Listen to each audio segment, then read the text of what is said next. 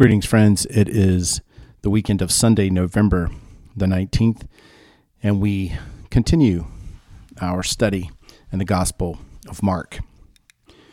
What have we left behind to follow Jesus? What have we decided is not worth having or not worth doing so that we walked away from it in order to follow Jesus, to become more like him, or to learn more about him? For some of us, the question may be, what is it that is keeping us from completely following Jesus and giving him all of us, or at least all of what we know of us? What is it that we're afraid to lose?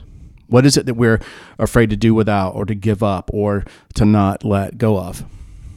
Today, we're going to see a man that Jesus encountered, and when Jesus said, "Follow me," this man got up and left everything behind and followed Jesus. We see this encounter in the Gospel of Mark chapter 2, verses 13 through 17. Then Jesus went out to the lakeshore again and taught the crowds that were coming to him. And as he walked along, he saw Levi, son of Alphaeus, sitting at his tax collector's booth. "Follow me and be my disciple," Jesus said to him. So Levi got up and followed him. Later, Levi invited Jesus and his disciples to his home as dinner guests, along with many tax collectors and other disreputable sinners. These were many people of this kind among Jesus' followers, these people of no repute, ill repute, if you will. But when the teachers of religious law, who were Pharisees, saw him eating with tax collectors and other sinners, they asked him, and they asked his disciples, "Why does he eat with such scum?" When Jesus heard this, he told them, "Healthy people don't need a doctor, sick people do. I have come to call not those who think they are righteous, but those who know that they are sinners." From this encounter, we see a lot of things, and today we're going to talk about 5 different aspects of what it means to follow Jesus. Following Jesus, first of all, involves an invitation. Number 1, following Jesus involves an invitation. We're told in Mark chapter 2, 13, "Then Jesus went out to the lakeshore again and taught the crowds that were coming to him. As he walked along, he saw Levi, son of Alphaeus, sitting at his tax collector's booth. 'Follow me and be my disciple,' Jesus said to him." Follow me and be my disciple is an invitation to be in a relationship with Jesus.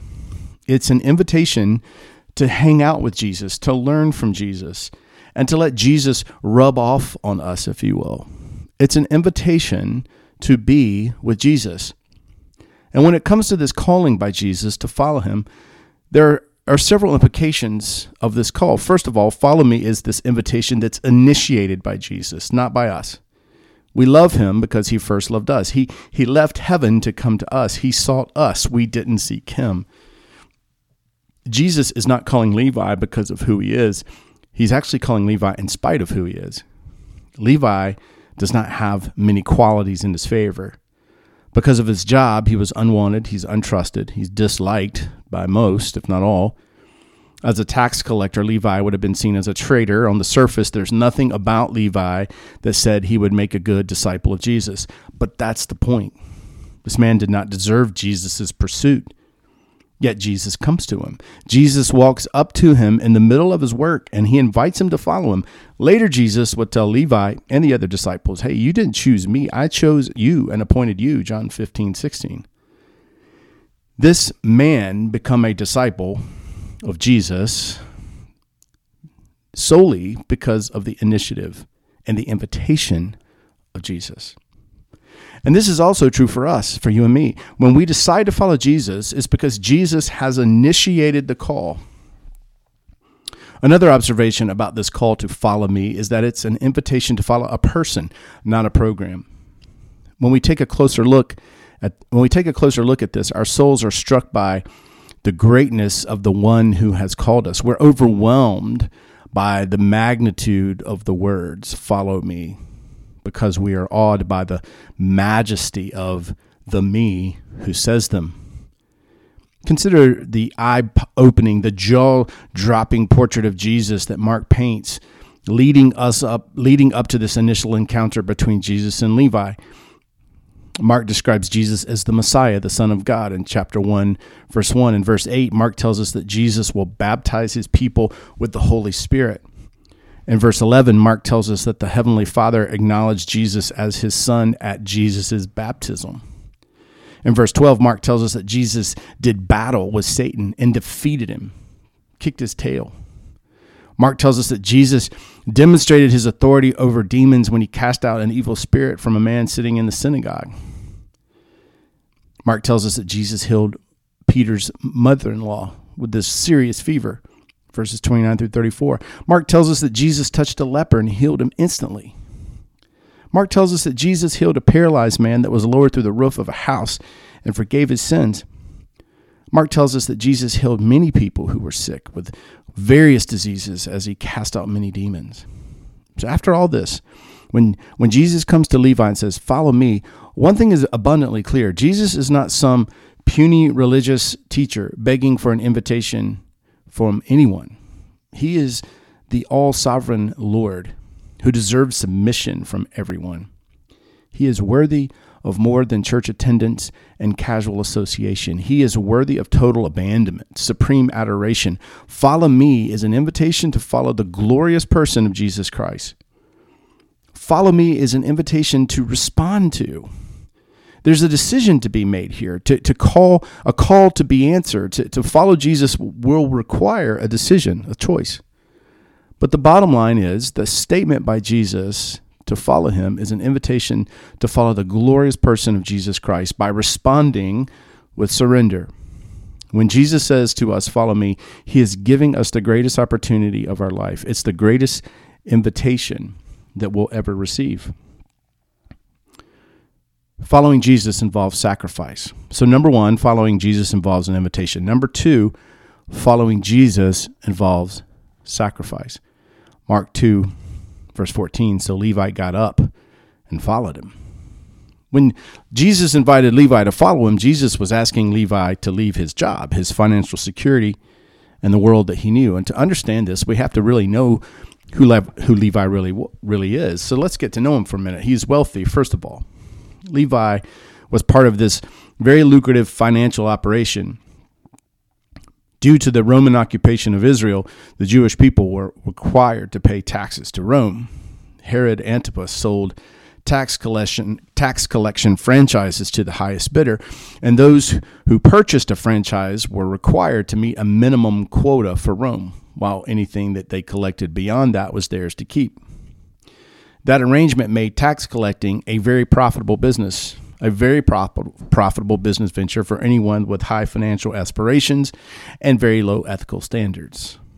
Tax collectors continually looked for ways to squeeze extra money out of people, and they were aided in their collection by thugs, sort of guns for hire and low-life sorts. They had a poll tax, an income tax, a land tax, which was 1/10 of all grain, 1/5 of all wine and fruit. There were taxes on transport of goods and produce, the use of roads, the crossing of bridges, and other miscellaneous activities. The way tax collectors made their personal income grow was to charge above what Rome was asking. And whatever they charged, the people had to pay, and Rome would support the tax collectors' amounts. Then if people couldn't pay, they would loan them money at very high interest rates. And the bottom line is that tax collectors were wealthy people, and they became wealthy off of taxing the people. Secondly, Levi was unwanted. What Levi gained in material wealth, he lost in terms of social respectability. Tax collectors were among the most hated and despised people during that time. They were considered as part of the trash of society and the worst of sinners. This is supported in Matthew 18, Matthew 21, Luke 5, Luke 7, Luke 18.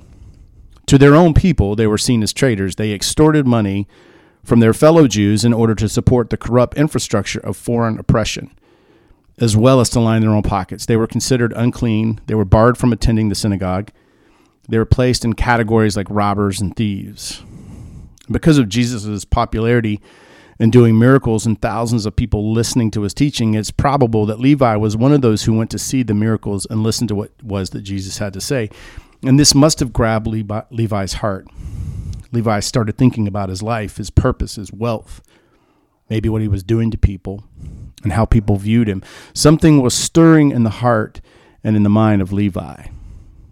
Levi knew some about Jesus, but what Jesus knew about Levi, of course, is much greater. Jesus could see the heart and mind of Levi. Jesus knew what was happening inside of him. The Lord saw an outcast who was wretched and miserable and deeply distressed by the weight of his guilt and ready to repent. Levi was the very kind of person whom Jesus had come to save. Became apparent when he did not hesitate in responding to Jesus' call. Without delay, Levi got up and followed Jesus. When Luke tells us about Levi, Luke gives one little significant insight about what just happened here. Luke 5:28 tells us, so Levi got up and left everything and followed him. In that moment, Levi was transformed from a tax-collecting lover of money into a Christ follower, lover of God. Everything that controlled his life up to that point no longer had any meaning. The money, the power, the pleasures of the world, they all lost their grip in his heart. Under conviction, all he wanted was forgiveness, and he knew Jesus was the only one who could provide it. He had a new heart, new longings, new desires. 2 Corinthians 5:17 talks about that. And Levi abandoned his toll booth and the fortunes it made him in order to follow the forgiving Son of God. Whenever we hear Jesus say, follow me into something, we will always have to leave something behind. It may not be our job or the town we are used to, but there is going to be something that we have to let go of. Jesus said in Luke 9:23, if anyone wants to come with me, he must deny himself, take up his cross daily and follow me. For whoever wants to save his life will lose it, but whoever loses his life because of me will save it. To follow Jesus means we leave self behind. David Platt describes it like this when he writes, Jesus beckoned these men to leave behind their professions, their possessions, their dreams, ambitions, family, friends, safety, and security. He bid them to abandon everything. If anyone is going to follow me, he must deny himself, Jesus would say repeatedly. In a world where everything revolves around self, protect yourself, promote yourself, preserve yourself, entertain yourself, comfort yourself, take care of yourself, Jesus said, slay yourself, follow me. To follow Jesus is total abandonment. We're willing to give up everything. What stands in the way of us following Jesus? What do we need to leave behind? What do we need to let go of? Jesus is saying to let go of our lust, our materialism, our greed, our selfishness, our fears, our pride, our vanity, and follow me. Die to yourself and follow me, Jesus says. What stands in the way of this church following Jesus? Are there sacred cows? Are there idols? Are there traditions, conflicts, programs, methods that as a church we maybe need to let go of to follow Jesus? Jesus said that we must take up our crosses daily and die to self. The point Jesus made over and over is that to be one of his disciples, we must follow him. Jesus is saying, I will lead, you will go where I want you to go. You will do what I want you to do. And when this happens, we let go of some things, but we also pick some things up. And what we pick up will always be greater than what we let go of. Jesus says, follow me, and that means we will need to leave some things behind. Thirdly, following Jesus involves a mission field. Following Jesus involves an invitation, it involves sacrifice, and number 3, it involves a mission field. Mark 2:15. Later, Levi invited Jesus and his disciples to come to his home as dinner guests, and along with many tax collectors and other disreputable sinners, there are many people of this kind among Jesus' followers. Out of gratitude and excitement about his new life and new purpose, Levi invited Jesus and his disciples to his home to be guests for dinner. In addition, there are many tax collectors and other disreputable people at this meal. The group would have included known criminals, thieves, thugs, enforcers, prostitutes, all part of the outcast network of which Levi himself had been a part of. From the perspective of the self-righteous religious leaders, these people represented the worst of society. And from Jesus' viewpoint, they comprised the mission field. They were sinners, and they knew it, the very kinds of people that he had come to seek and to save. Some of these disreputable sinners had already placed their truth in Jesus and was following him, as Mark indicated at the end of verse 15 when he writes, there were many people of this kind among Jesus' followers. I wonder if some of them had been talking to Levi, sharing their story about how Jesus had changed their life, what they had heard Jesus teach about his kingdom of God, and he was promoting, or about these miracles that he had performed. Either way, they were all there, these sinners and those recently changed by Jesus. Levi's dramatic and sudden conversion is illustrative of many others who believed in Jesus that day. Like Levi, they all had their sins and they all recognized they needed forgiveness and a new purpose in life. Yet, by the grace of God, they were transferred from the kingdom of darkness into the kingdom of light. Those who were once lost are now found. Those who were blind see. Those who walked away from God now walk with him. In essence, this dinner at Levi's house became somewhat of a revival. It was a celebration held to honor Jesus and to proclaim the story of forgiveness. As Matthew shared his testimony and as the Lord personally interacted with Matthew's friends, at this dinner we see God's love for those who sin against him, and we see his compassion, his understanding, his patience, and his acceptance of them. Following Jesus involves criticism. So following Jesus involves an invitation, sacrifice, our own personal mission field, and then number 4, following Jesus involves criticism. Eventually, as we follow Jesus and love those who most people hate, help those who most people would ignore, and accept those who most people would reject, we are going to be criticized and misunderstood. This is what happened with Jesus and his disciples. Mark 2:16. But when the teachers of religious law, who were Pharisees, saw him eating with tax collectors and other sinners, they asked his disciples, "Why does he eat with such scum?" The teachers of religious law, who were Pharisees, expected Jesus and his disciples to observe their legalistic prescriptions and extra-biblical regulations. And when he did not, they reacted with anger and resentment. As a matter of fact, Luke tells us they complained bitterly to Jesus' disciples in Luke 5:30. When they saw what they saw was Jesus eating with tax collectors and other sinners. During the times of Jesus, eating with others symbolized a lot more than just having a meal. It was acceptance, it was welcome and friendship. And the very fact that Jesus would share a meal with people like this group of unclean, unholy scum enraged the Pharisees' hearts. In fact, the Pharisees prided themselves on maintaining strict separation from these people.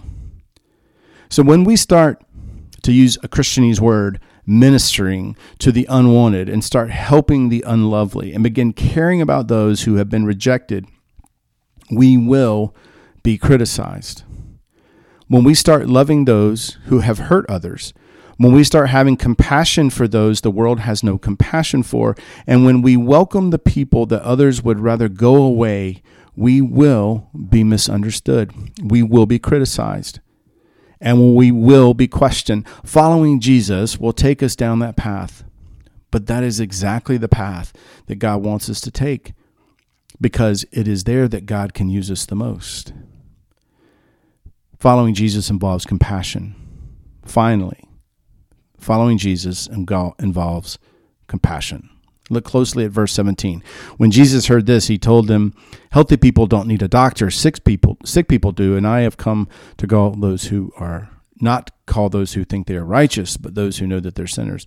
When Matthew wrote about this encounter, he tells us that Jesus also said, "I desire compassion and not sacrifice." The Pharisees had very little compassion and mercy toward those who they classified as sinners, but Jesus lived out compassion and mercy to such a high level that his compassion irritated the Pharisees. Healthy people don't need a doctor. Sick people do.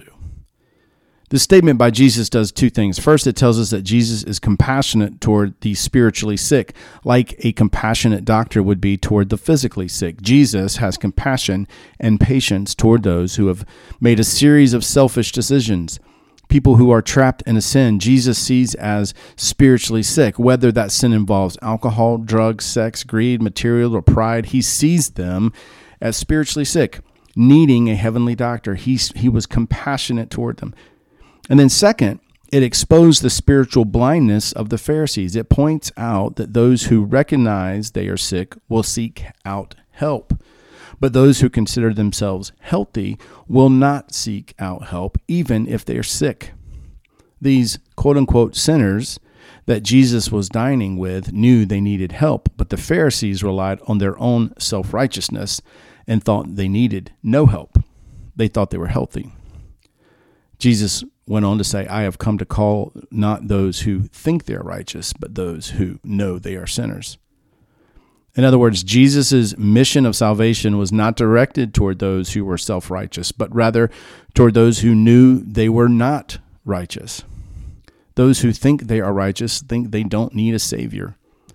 Those who think they are good enough don't think they need rescuing from their sins. The Pharisees regarded themselves as righteous, and as a result, they arrogantly assumed that they did not need to repent. Luke 15:7. What's ironic about this is the Pharisees were so far from God that although they could identify other people as sinners, they were unable to recognize their own miserable condition as sin. So let's return to the original question that we started out with. What is it that we have left behind in order to follow Jesus?